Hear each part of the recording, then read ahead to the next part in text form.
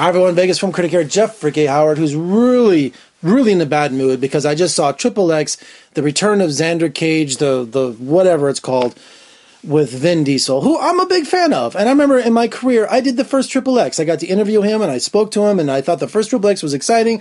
Well, he's trying to jumpstart all these franchises again. Yes, Fast and Furious is making a boatload of money. So, and also his Riddick series did really well, and so now he's trying to get this franchise back again. And I'm just going to be short and sweet in this. It is ridiculous plot crap.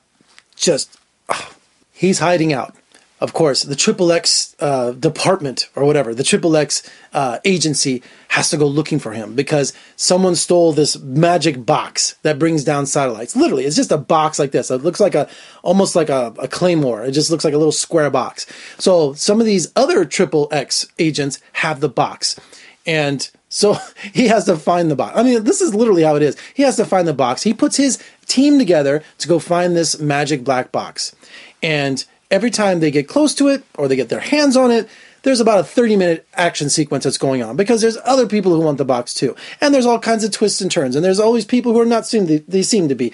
And you just got this mindless, just simplistic plot. Find the box. And then 30 minutes of just shootouts, of car chases, of motorcycle chases that's on the water and also on the streets. And it's filled with one-liners.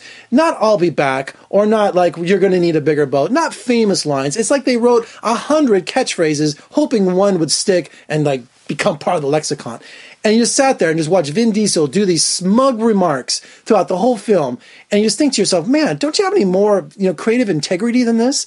It sucked. There's like 15 people in this movie. I'm not going to sit here and name all of them because all of their parts are ridiculous. The movie is so implausible. It's not even fun. The action gets to be so overwhelming. It's like watching a Transformers movie, or Avengers at the end. It's just like, just this action just piles on top of you to the point where you just want to leave. It was 2 hours long. I got up just to leave. I didn't want to see anymore. And we only had 5 more minutes to go. I got to the car. I'm like, oh, it was over in 5 minutes. So please, Triple X is a triple no. All right, for more reviews and interviews, surf on over to my website at vegasfilmcritic.com. Please join me on social media. Follow me on social media, Facebook, Twitter, Instagram. And if you like what you see, please subscribe, thumbs up, share, comment below. Man, Vin, what's your problem?